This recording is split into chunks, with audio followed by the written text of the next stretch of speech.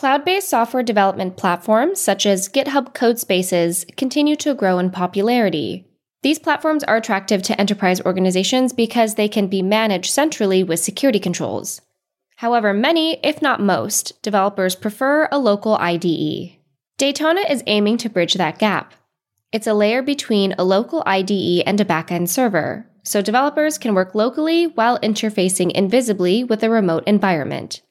Ivan Burazin is the CEO and co-founder at Daytona, and he joins the show today to talk about how Daytona works, Spotify as an inspiration for his product, and more. This episode is hosted by Lee Atchison.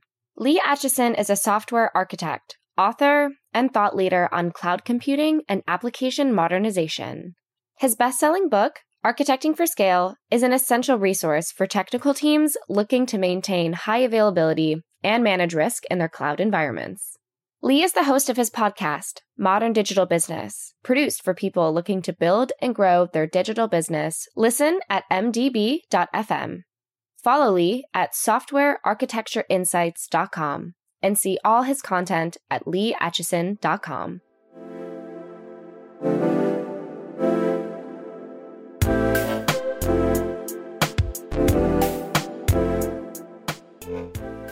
Ivan Burazin is co-founder and CEO of Daytona and one of the initial founders of the entire Cloud IDE craze, and he is my guest today.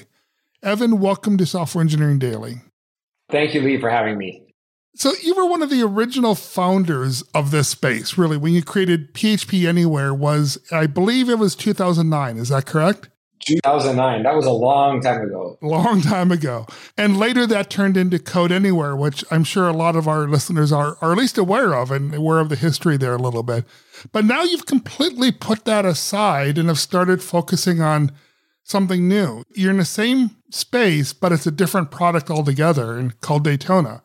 So this actually begs a couple of questions. Why did you do that? Why did you set aside Code Anywhere, and why is Daytona better? Oh, it's completely different. I mean, we started that journey in 2009. And so you'll remember in 2009, there was no GitHub. In 2009, there was no Web 2.0. I mean, people talk about Web 3.0, whatever it was, the last couple of years. But this was like Web 1.0. There was no sort of Ajax was a thing still coming out. We were creating this browser-based editor, and we didn't know how to solve the syntax highlighting. We were thinking about creating it in Flash, if you remember Flash, that existed way back then. So this was a really, really long time ago that we started out with this idea. I feel that we were probably the first of all the competitors that came out after that, which was like Cloud9, Coding, and everyone that's now here. There is at one point Heroku also started as a cloud-based IDE, so probably they're technically the first one, but I think they really quickly figured out that was not going to work. So that was even before us. And so Heroku became what it became, and really successful, and sold to, well, at least at the time, to Salesforce for I think it was like 250 million, so an insane amount. Anyway, back to cloud development. We really thought that cloud development was going to have its Google Docs moment. That's sort of when we changed the name to Code Anywhere, when I think Google acquired, I think the company was called Rightly, to become, the Word competitor in the browser. But, bottom-up motion for developers, building your own editor, and building your own editor is a hard job. You can ask Microsoft who created VS Code. Like, they invested a lot to get up and running. And so we learned that the hard way, and we pushed that for a really, really, really, really long time. We sort of ended up pausing and then came back with Daytona. But that's a bit of the history, I think. I can get into more about that. And then I think Daytona afterwards, sort of like why, where, and how, yeah. Sure, yeah, we can talk about that more as we go forward here. But, what makes a cloud IDE better than a traditional local IDE? So there's a lot of semantics around this. And I'm actually writing a couple of posts. I wrote some to sort of define the things, because the names really get confusing and all over the place. So the way I like to define a cloud IDE is basically a IDE in the sense of like a interface, a product that the engineer will work with that is now inside a browser. So think any, IntelliJ, PHP Storm, VS Code, whatever, inside of a browser, right? And so I actually don't think that's better. I think that offers some flexibility and some opportunities, but I think that there is a reason why developers haven't migrated to the cloud. And one of those reasons is because of limitations in the browser still and the comfort of the desktop interface of the actual IDE. And I just want to add why that also makes sense for the rest of the world. I don't know about you, but I know a lot of people have desktop versions of Slack installed or desktop versions of Notion installed. These are actually web applications that just have a wrapper on the desktop. But having that sort of real estate on your desktop gives a different feel and interaction. And I think that is why one of the reasons why browser-based IDEs never took off, because developers' desktop IDEs were one, more powerful in the sense of like the ecosystem of plugins and whatnot, but also that sort of feel of that real estate that you own on your desktop. I happen to agree with you. I'm a big fan of a local application for most of my, whether we're talking about code development or Notion, GitHub, etc. I much prefer a local application to a web-based application, but there is still the counterexample of that, which is Google Docs. I think more people today prefer Google Docs over Microsoft Word. I'm not one of those, by the way. I prefer Microsoft Word. But so I think there is a move in that direction. Do you see that as not happening in the IDE space, or do you think it will? So, yeah, I feel that Google Docs is maybe the exception, because I'm very much, to your point, I'm very much a person that likes to have the application locally. I think notifications work better. I can, the way it splits up on my screens, it works better. It's just like the entire feel is better. But I still do use both Word, in the sense of the Microsoft Office suite, and I also use the Google ones. And for some reason, it works because it's really quick. The collaboration is there. And I think the collaboration, so thinking about it right now, I think the collaboration piece, I'm going to write a doc, which is like a press release, right? And then I'm starting writing it, and me and you work in the same company. And then I just like, hey, Lee, can you take a look at this? And then you can go in and write that, right? And for a lot of products, I don't think that works in that manner, or not. It's not necessary to work in that manner. And so that's why you sort of default first to at least you default to Google Docs for that. I don't know, because Word, in my experience, the collaboration, the sense of like that real-time collaboration doesn't work as smooth. They have other great things. And I actually use Word because of like the history and the markup and everything that I do. You can see my changes much better than Google Docs. But that collaboration piece just works better in Google, and I've sort of used that. So it can be that sort of that exception to the rule, I think, maybe. I don't know. That's how I feel. I think that makes sense. That's certainly my experiences too. I prefer Word. I use Word for everything. I've got a couple other things. I do a lot of writing, and so I've got an environment for writing that's also a local environment. But I use Google Docs when I'm sharing and like talking to an editor and having them review my docs and all that sort of stuff back and forth, because it works well for that. But I guess the question for a development environment is it more of a personal experience? And I'm not talking about what it is today. I'm asking what it should be or what it's going to be. Is it more of a personal experience, or is, pair programming and code reviewing before submission and all those sorts of things that are handled now with GitHub, processes that are put in place?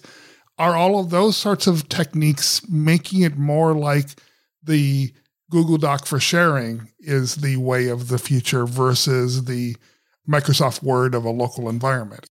Yeah, absolutely. I see that. But this could be my bias in the sense of what we did not succeed. So I could be wrong. So at one point, Code Anywhere, back 2014, we were pitching the future is going to be a collaborative editor, right? Like, so you have GitHub and it's async collaboration, but maybe you need like actual synchronous collaboration, think pair programming and whatnot. And in all honesty, and everything that I've seen in the last 14 years, which doesn't mean it's not going to change, I have not seen this becoming mainstream in the sense of something you need as a necessity to be able to work. I see it more as there's companies, so we've talked to, they're in VMware, the team that was Pivotal before, that got acquired, they work exclusively, as far as I heard, and I talked to them, they use exclusively in pair programming. So they work 8 hours a day in pairs, in teams. And I don't see the rest of the world going that way. I feel that it's more like, again, exceptions. There are companies that are going to do work like that, and that makes sense. And also you have like VS Code has their live share plugin, whatever, and you can sort of collaborate. Even, Code Anywhere, Daytona has its own collaboration piece. And I feel that's more like a feature check mark, like, oh, you have this too. And some people might use that sometime, but I don't think it's the way that the vast majority of developers are going to migrate that work on large scale software engineering tasks. So it's more like, the pull request model for review will be here for a while as opposed to the Google Docs sort of review process. And different types of analogies I can take in the world, and I'll give you one as a kid, like when I was much younger. So I live by the sea right now. And so there's all these like ferries and boats and whatever coming across. And you'll probably know this, like boats, when they come to a dock or a port, they're tied by ropes and then they put full throttle toward the port. And then, people come on, right? And at one point in time, I was like thinking, like, this seems silly. Why can't we just have like magnets and like something happens and it's just like automation? Like, why do we have these ropes? Like, it seems so, whatever, prehistoric. And it just works good enough. Like, it works good enough that there's no need in changing it. It will probably be more complex to create some sort of standard across semi-automated magnetic ports of whatever than just having 2 ropes or 4 ropes that tie up to a port, right? And it might not be the exact analogy that works here, but I feel that the way the developers work in large organizations, working on large projects, and what I was going to say a minute ago is that there are companies that are trying to reimagine the way software development is done and, bringing on the next billion developers and whatnot. And they have a vision where, you just have one interface like a cloud ID or an ID, whatever. The development environment is in the cloud and you do everything there. You build it, you run it, you test it. Everything is automatic and you can even deploy it. It works on their infrastructure. And this idea sort of makes sense if you're like a single developer trying to build something. But if you're in a large company and basically a lot of us in the sense of like the proportional amount of software that's created that has impact is in large companies. These are very complex systems that have to have all these stages, that have to be distributed globally, that have to go through these regulation and compliance issues. And in a world where that will still exist and as complicated as it is, it's very hard for me to imagine a world where now everything, all that is like removed and you have this simple, editor in the cloud and you collaborate and all, GitHub and Git has disappeared because we can do this synchronously. I don't know if I gave an actual streamlined answer to you. Feel free to dig down on that. But I like what you're saying. I think back to when I started writing software, and I'm older than most software developers. I'm back in the age when software development was not a common thing for people to go into when they go through college. But back in the early days when I was working at Hewlett-Packard, the way we did reviewing of each other's code was we printed out the source code and we walked through it line by line. And then we had to do all that before the milestones released because we were doing a waterfall process. It's the level of sophistication that's gone into simply moving to, the modern day CI/CD mechanisms, and then the philosophy that went into the idea of a pull request and the idea of Git. People don't understand how revolutionary just even Git is compared to the old days of software development, right? And that alone was such a major advantage that, in my opinion, we're not needing more than that right now. Maybe we will someday, but there's not a huge demand. Like you're saying, the ropes holding boat in place is enough. And it's better than the alternative, which is, people holding hands to hold the boat in place, right? Yeah, so absolutely. I see that message, and that iterates very well with me. That makes a lot of sense.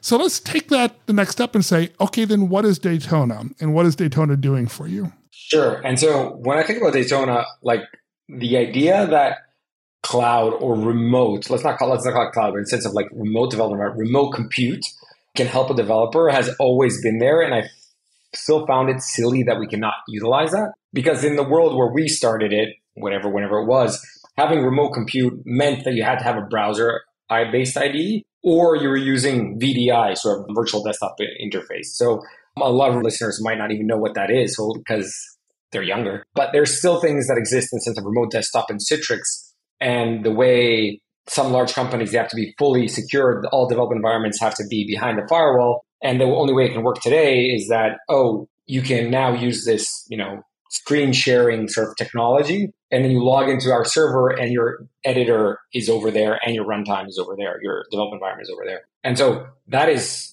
an awful experience. And you have people like streaming essentially their editor 8 hours a day. And I think they're just like a horrible, but that was the only way to, those are the only two ways to do it. And so what really happened revolutionary for the market and why we decided to come back in is that the IDEs themselves, so VS Code and JetBrains as the most prominent, basically opened up the doors and said, we will enable or we will create remote development environments as a first class citizen, basically. So developers of the world, you can still use your desktop IDE, but the compute, the development environment can be somewhere else and it will feel local. Well, they take care of most of that, right?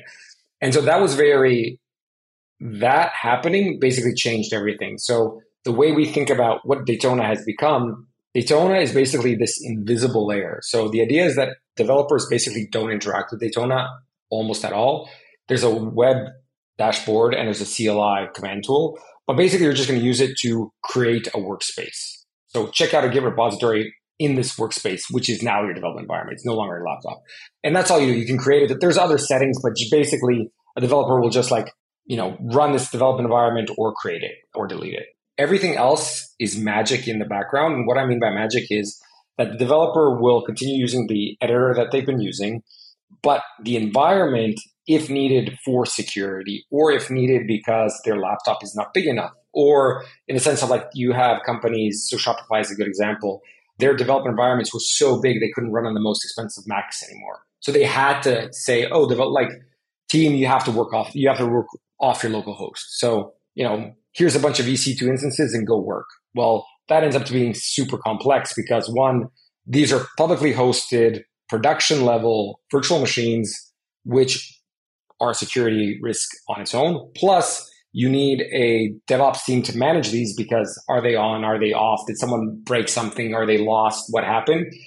And also there's a huge cost because Amazon or Google or Azure is charging you per minute per developer. So if you have a company with 100 or 1,000 or 2,000 engineers and they're spinning exactly 8 hours a day, even if you got that right, you're paying for those full 8 hours a day.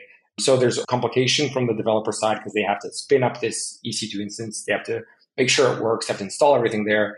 There's overhead from a management perspective because you have Palantir has, I think, 500 engineers, and they were doing this for a while. They had 12 DevOps engineers full-time just managing these remote development environments, right? And then there's like the huge cost of it because it's one VM per one person. Anyway, I might have derailed a lot, but basically this is sort of where the world is going because of the size of these things. And there's a lot of companies that have ended up either building something like a Daytona or just using these remote development environments. And so that's where we come in. It's like, one, it doesn't have to be super complex. You can install a control plane, which is Daytona. They spin up and down the development environments. They make sure your developers don't have to interact with them. You don't need a bunch of DevOps people. It's basically one DevOps person for 2,000 of your engineers that you have, right? And it can be fully secure because it runs in your data center if you need it to run there.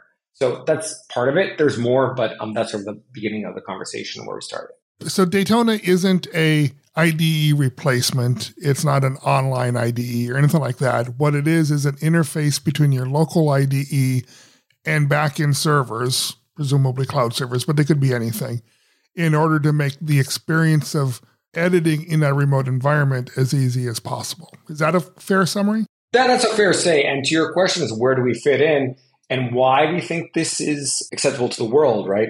Is that we are not changing anyone's habits at this point. Like everything is as it was. You code in one place, then you push it to staging, then it goes to CI, then it goes like all these stages still exist. What we did do is remove overhead from the engineer, the developer, because on one hand, we also utilize the infrastructure as code if they want to, in the sense of dev container or whatnot. So they don't have to worry. But even if they don't use that, someone can set up a golden standard templates in the sense of like, oh, this is a template we use. So you as engineer don't have to read a README file, install dependencies, figure out what doesn't work and whatnot. And moreover, if your company has multiple projects they're working on, you don't have to now shut down or uninstall anything. You can have as many of these up at the same time as you want. You want to check out a PR request, but you're still working on something. You can do that on a fresh new machine. That's not on your machine. It's somewhere else, right? But it feels like it's on yours. So all we did was take the headaches or actually paper cuts that engineers have throughout their day and just made them go away. And sort of that's how we position Daytona. This is cool. This is cool. So again, just to complete the picture so people who are listening understand exactly what we're talking about here. Let's say you're using a JetBrains editor or VS Code. It doesn't matter. You're using a coding environment, one of those two coding environments, and you check out your code to edit and then run in your development environment. When you're using Daytona, that's not occurring on your local Macintosh. That's occurring on a remote development machine. You're checking out your code onto a remote machine. Your editor is interacting with the remote machine, and then you're executing or running your tests and running your development instances on those remote machines. That's what we're talking about here. But your editing environment is still the local environment. Absolutely. Okay. So there's a couple things that come to mind with this is, so like Google Docs, this requires an online connection to be consistent and working all the time in order to do development. Is there an offline mode that still works in this environment? Absolutely. So there is. And so it's not super simple in the sense that it's easy, but it's not integrated currently. So because right now we default to dev container JSON as a definition of the development environment. So dev container JSON is basically infrastructure as code for a development environment. It's an open standard. It's created by Microsoft. There are other competing standards in the sense of dev file, or even Nix is now becoming a standard for the specification of development environments. So let's say, for an example, that your company actually does use that, or you as a team use that to define your development environment. That file is part of your GitHub or Git repository. And every time Daytona checks out your repository, it will read the file and spin it up and it'll always work. But also what's interesting, but because it's an open standard, for example, VS Code, but also JetBrains supports that as a standard. So let's say the server dies, you're on an airplane, and security compliance allows you to run it locally because some you just can't. And it's small enough that it works on your machine, so it's not super big. You can check it out locally as well and continue working. So you check it out on your local laptop, continue working, then you can check it out somewhere else. Because the idea is, before we get into questions like why does this make sense, the idea isn't that the way we see the future, we think that nothing is going to be 100%.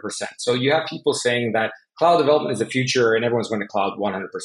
And then you have people, local hosts, who's like, you'll take my local host out of my cold dead hands, on the other hand, right? You have like two of these sides. Well, I actually believe it's somewhere in the middle because right now we know for a fact that a percentage of the world works on remote development environments. So LinkedIn works, Google, Facebook, Uber, Twitter, all these companies work, like these companies work. Then you have a bunch of the majority of people still work local. And so I believe that percentage will move more towards cloud, but I believe it will be hybrid because you ideally want the developer to use the best possible tools they can inside the constraints that they have. And so a super example, and I'm mentioning Spotify again because they're very much inspiration to what we've built. With Spotify in their CLI tool, because they've built this internally, a version of Daytona, they allow you to spin up the development environment locally or in the cloud, depending on what project, what you need to do and whatnot. And I think that works really well because let's say that I'm a developer and I want to work locally. I'm allowed to work locally and it fits on my machine. Great. I'll work locally. Inside of Daytona, I'll just put Daytona local, whatever, and it'll spin it up locally. It'll spin up in your Docker container on your Mac and it'll work. But what's interesting is still, if I want to spin up a parallel system, check out a PR, or I have to work on another project really quick, I don't have to shut off the VM I'm working on. I don't have to do anything. I just now in my command lines, now Daytona on the remote, spin up this workspace, right? And now I have two JetBrains working in parallel for everything I need. It's not about working in parallel. It's about that I don't have to stop or turn off what I'm working for before. So you have that optionality for whatever you want to do. So is it fair to say there's basically three, I hate to say extremes, but there's three different endpoints in this whole discussion? There's the entirely local development where you check out your code locally, you make changes, you push it back, you do pull requests, all that sort of stuff. Yeah. There's the entire remote environment, like the Cloud9 experience, right? Where you are logged in, you have a browser open, and that browser has an editing environment in it. That's the Cloud9 experience. Yeah. And then this middle of the road, middle ground, which is kind of not really middle, it's another axis to a triangle, if you will, is this model that Daytona does, where it's a local IDE with an interface to the development environment, which is remote. And remote meaning it can be anywhere, including locally. So all you're really doing is you're doing local development, but splitting the development environment away from the editing environment and letting them coexist in different locations, which the IDEs allow, but now you're making that easy to happen. Absolutely. And so that's why the term that's currently used for systems similar to us is CDEs, in the sense of cloud development environments, as you said at the beginning of our discussion. And so that's why I wrote a blog post about this, why I believe that's fundamentally wrong. Well, one, I feel it's one, and this is no fault of yours in the sense of like you have like analysts and people have talked about this. It's like cloud development environments is sort of like a market segment now, which one, I feel silly because it's saying that a market segment is called a CDE is like saying that the auto industry is called a car, right? It's not the same thing. Right. So it could be cloud development environment orchestrators or managers or whatever, but like it's basically not that.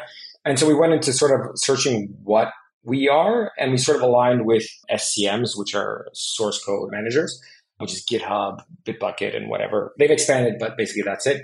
And so to your answer, what we believe we are is basically development environment managers. That is what the product does. It manages your development environment across wherever technology, geography, whatever you want it to be, we manage that, or in the sense of Daytona, manage that for you, and use a developer feels that it's always local. You don't care. It basically works where you want it to work. And that's how we see the market, and that's how we see what we do. And to your point, exactly, right? If you want it to run on your local Mac, it'll spin up your local Mac. If you want it to run on your company's infrastructure, it'll work there. If you have a private installation of Daytona as well, and you want to work on your server that's in your bedroom, it'll work there as well. If you define where it will basically spin up, right? Is this a reasonable analogy where what you are to development environments is what GitHub is to code? You provide the management for the shared development experience, no matter where that is, whether that's locally or remotely or whatever's involved, you're the ones that are managing that experience. Exactly. We're managing the experience. We're managing how do the workspaces spin up? How do they spin down? When do they idle? What are their sizes? I mean, you as an administrator can define what the sizes are, but then that is applied across your teams or sub-teams. And then we make sure that happens where it's supposed to happen, right? And also it's like, do you want to enable your developers to spin up something locally? No, you don't, because that project is, a bank's client, which is a bank, and you're not allowed to. Or geography, let's say that we're working with a client right now, which is a very, very big Fortune 500 company, which has on-prem servers, like physical HP servers in one EU country.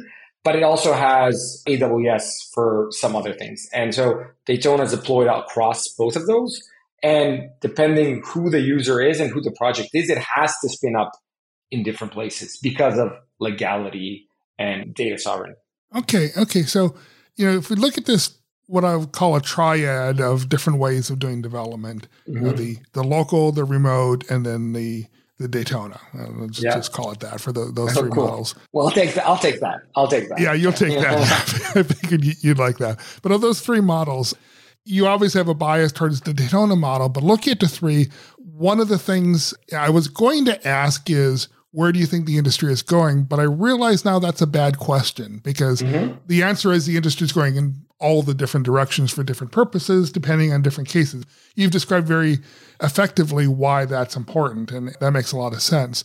But do you see any consolidation in that area? Do you see any growth? Sure. You obviously see growth in the Daytona area, but do you see adjustments happening over time in that triad? Oh, for sure. I think things will definitely consolidate in the sense of the market. So just one caveat here that you mentioned, the sense of the Cloud9 browser editor. I mean, just to be clear, Daytona does have a prepackaged browser editor if you want it. I mean, it's silly not to have it if you actually want it, but most people will use the desktop one. I also do believe that there will be consolidation in the market itself. So if we look at the big players, so the big players are the hyperscalers. So you have AWS and Google and Microsoft, obviously. So Microsoft has, the best, what's the term, running horse or whatever it is, racehorse. I don't know. So they own GitHub. They own GitHub, which is like seriously, that is every developer has an account on GitHub. Some of them use it full time, some of them part time, whatever, but everyone uses GitHub. And then GitHub has their own product, which is Codespaces, which has been instrumental in the sense of creating not awareness, but acceptance that working remote is okay, which I think is absolutely great. And so they have a product that's now purely SaaS, which a large segment of the customer base that we're looking at cannot use, but it's there, right? Then you have Amazon. Amazon acquired Cloud9, and they're still using that. They've created their own sort of development environment offering as well, but it's strictly AWS, right? So it's only in AWS. If you want something local, you can't do it. So they're there. Google has their own thing. And then you have like a myriad of competitors, direct and adjacent. So in the world where you mentioned at the beginning, the terminology, so you have browser-based development environments, cloud IDs, cloud development environments, development environment managers, and all in between. There's literally, I think there's like 37 quote unquote serious players in the sense that they've raised some capital and been here for a while in this space, and everyone's trying to solve it from their angle. Obviously, I'm biased towards that we think we're doing the best one, but there will surely be consolidation in the sense of companies that have the same vision for the future. If they're right, they'll probably merge. One will acquire another, or if they both be right, the hyperscalers each will acquire one. That's sort of how the world goes.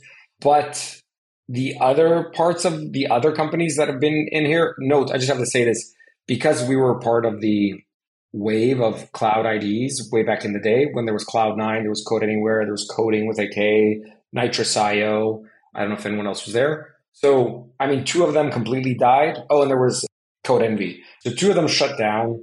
2 of them got acquired. So Cloud9 was AWS and Code Envy became Eclipse Chair, which is by Red Hat. And Code Anywhere just sort of stayed in the side. So we sort of like stayed as a small little project.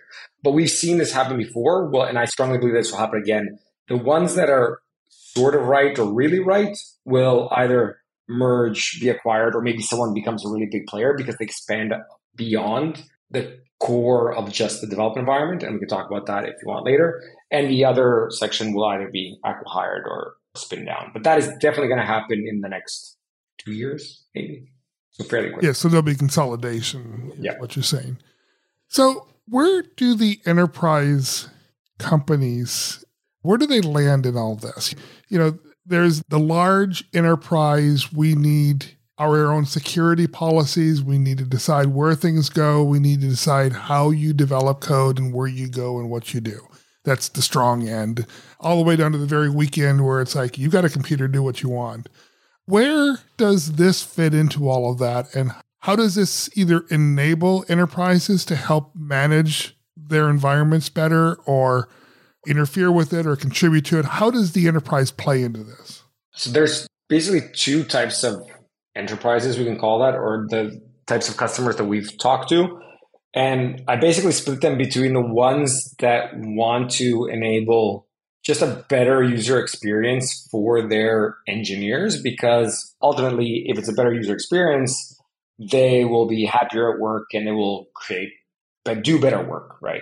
And then you have the other spectrum, which is either people are doing whatever they want. This doesn't make sense. We need structure. We need standardization. We need security. We need whatnot. So we need to bring this in. So it's very much 2 sort of polar opposite ways of thinking about this, right?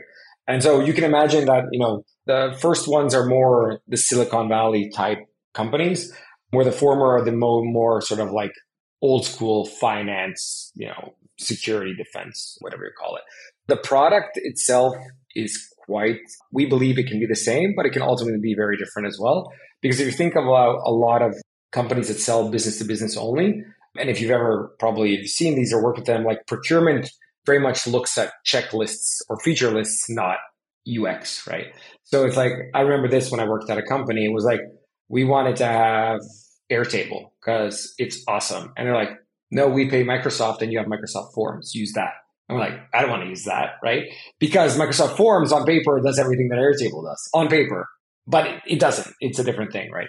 So the way we've built it is for those 2, hopefully that it works for both of those 2. So anyway, to answer your question, we've gotten a lot of inbound interests for the larger ones. So not the companies, here's a laptop, do whatever you want, because they don't feel the issues. It's basically the very large. So think, we say above 200 engineers, but the quite often one is like 1,000, 2,000, 300, 3,000, 10,000 engineers.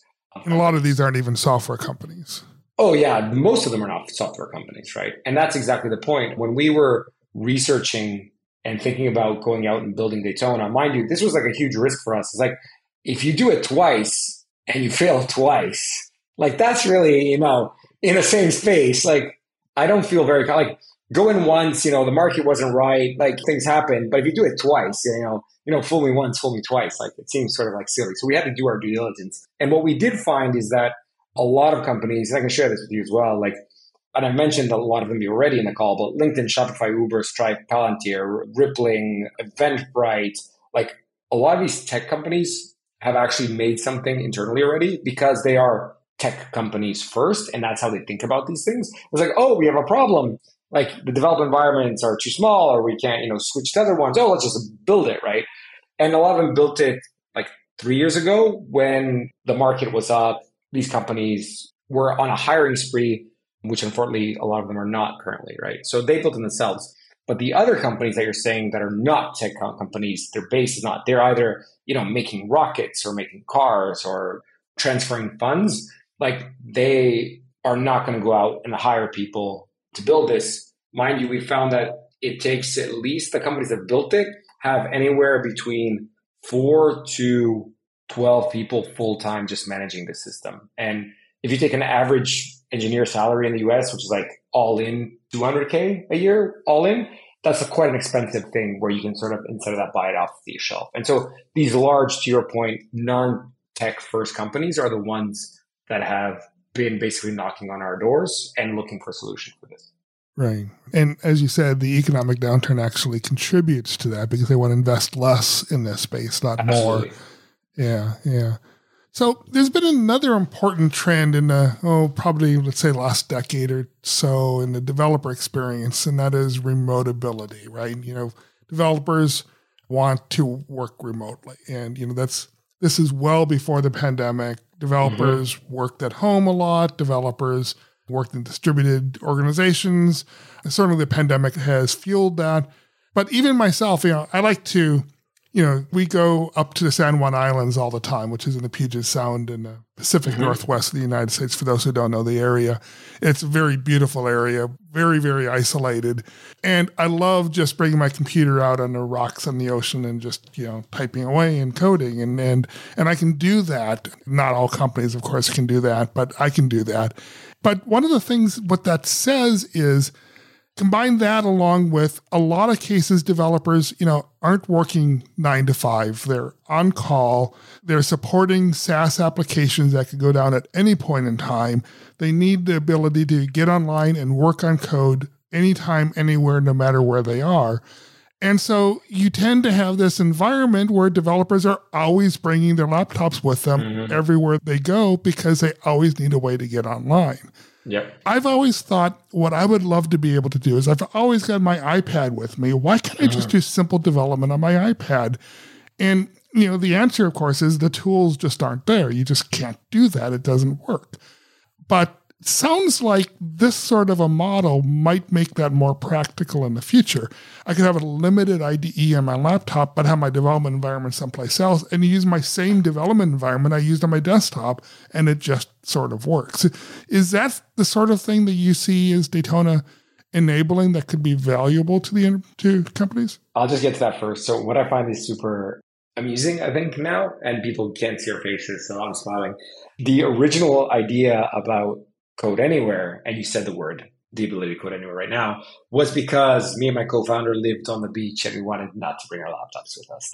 That's the genesis of Code Anywhere, right? That's how it came to be, right? Especially since in 2009, if you recall, laptops were like 5 kilograms or whatever that is in pounds. And you had this big block of like a power adapter and the batteries lasted for an hour, right? So you basically didn't want to bring these things with you. And so that's where the genesis was. And we went through the evolution. We actually built native mobile apps back in the day for iPhone, iPad, Android, and all these things. but it was super early at that point. So what we're concentrating on, and I'm not saying like it works now, so I believe it works good enough. You could try it out. Daytona's browser-based IDE on your iPad, I'm pretty sure it works good enough that you can do something. But again, that's not our primary goal. But to your point, the primary goal is to create the development environment in the backend, which engineers can have that are their full development environments, right? The actual interface, what it will be on later, is something we leave to someone else. So maybe, VS Code makes a full iPad app, maybe, who knows? And then Daytona will be there in the back end to give you that development environment that you actually wanted to have or that you need to have to be able to do your job. Yeah, the thing I hear from companies like JetBrains, which I'm assuming the same thing's true with Microsoft and VS Code, is they don't want to build the environments for the iPad because there's no development environment there. There's just not enough power to do everything. Exactly. The IDE works, but they can't do anything else. Yeah. So it seems like this might actually encourage them to build iPad versions that have no ability to do anything locally, but have the mechanism to, the same mechanism that the desktop versions have to connect remotely to the remote development environment, build this IDE on an iPad that only connects to a remote development environment. Seems like that starts becoming more viable now, the better the remote development environments become. I mean, we haven't talked a lot about JetBrains, and I think JetBrains is a very interesting company, and they've been uniquely successful in the space, and it took them quite a long time to get there. And what we have talked to JetBrains, at least, they're still figuring out if this is happening now for reals. Like, for real, is this happening? Like, it's been like 15 years coming or 14 years coming. Like, is it really happening? And so what they're doing right now, you've probably seen this, is that in their JetBrains gateway, they're now enabling, like, there's buttons for third-party services, right? So there's like code spaces there and AWS and whatnot. And what they're doing, my understanding, so I have no knowledge of internal what JetBrains is deciding, but what my reading is that they're enabling all these players so that they can understand the market and figure out if development environments are here to stay, or remote development environments are here to stay. And if they are, then that affects their product roadmap for sure and how they continue building JetBrains. So it's a matter of trust. Is this a real industry or not? And that's what we're still trying to figure out. Okay. Yeah. Cool. Well, I personally hope it's a real industry. I love this whole concept, and I hope it does catch on to the point where it becomes easy. And I see tools like Daytona as a way of doing that. Yeah, I don't have a remote development environment set up for my stuff. I do it all locally simply because that's the easiest way to do it. And I'm not working for an enterprise that requires it or anything else. I can do what I want, but it's just so much easier just to do it locally. But I would turn that around in a heartbeat if I thought it was viable, truly viable, to use a remote development environment as easy as a local environment. And I guess that's your challenge, right, is to make that the case. Absolutely, that is. And to your point, because you don't work for large enterprises, it probably is easier for you to work as it is. And the idea is not to push it on you. And that's why we targeted the large. That's what we learned in Code Anywhere, I think. And I think the end developer should use what makes them the most comfortable and most productive. But working in large corporations, there are constraints. Most people don't work exactly how they like there because there are very stringent rules and whatnot. And so that's why we're going there first. So yeah. No, that makes perfect sense. I've worked at large enterprises before. I've worked at Hewlett Packard, I worked at Amazon, I worked at other places. So I get that mindset. Yeah. Yeah. But hopefully later on, sort of phase 3 of the company where we're looking at, or in the industry in general, it trickles down to the end users and everyone's life just becomes so much easier because be it Daytona or some other product, it doesn't matter. I do recall, and I guess you remember as well, I remember when I started programming in the late 90s, or programming as a business, like as a job.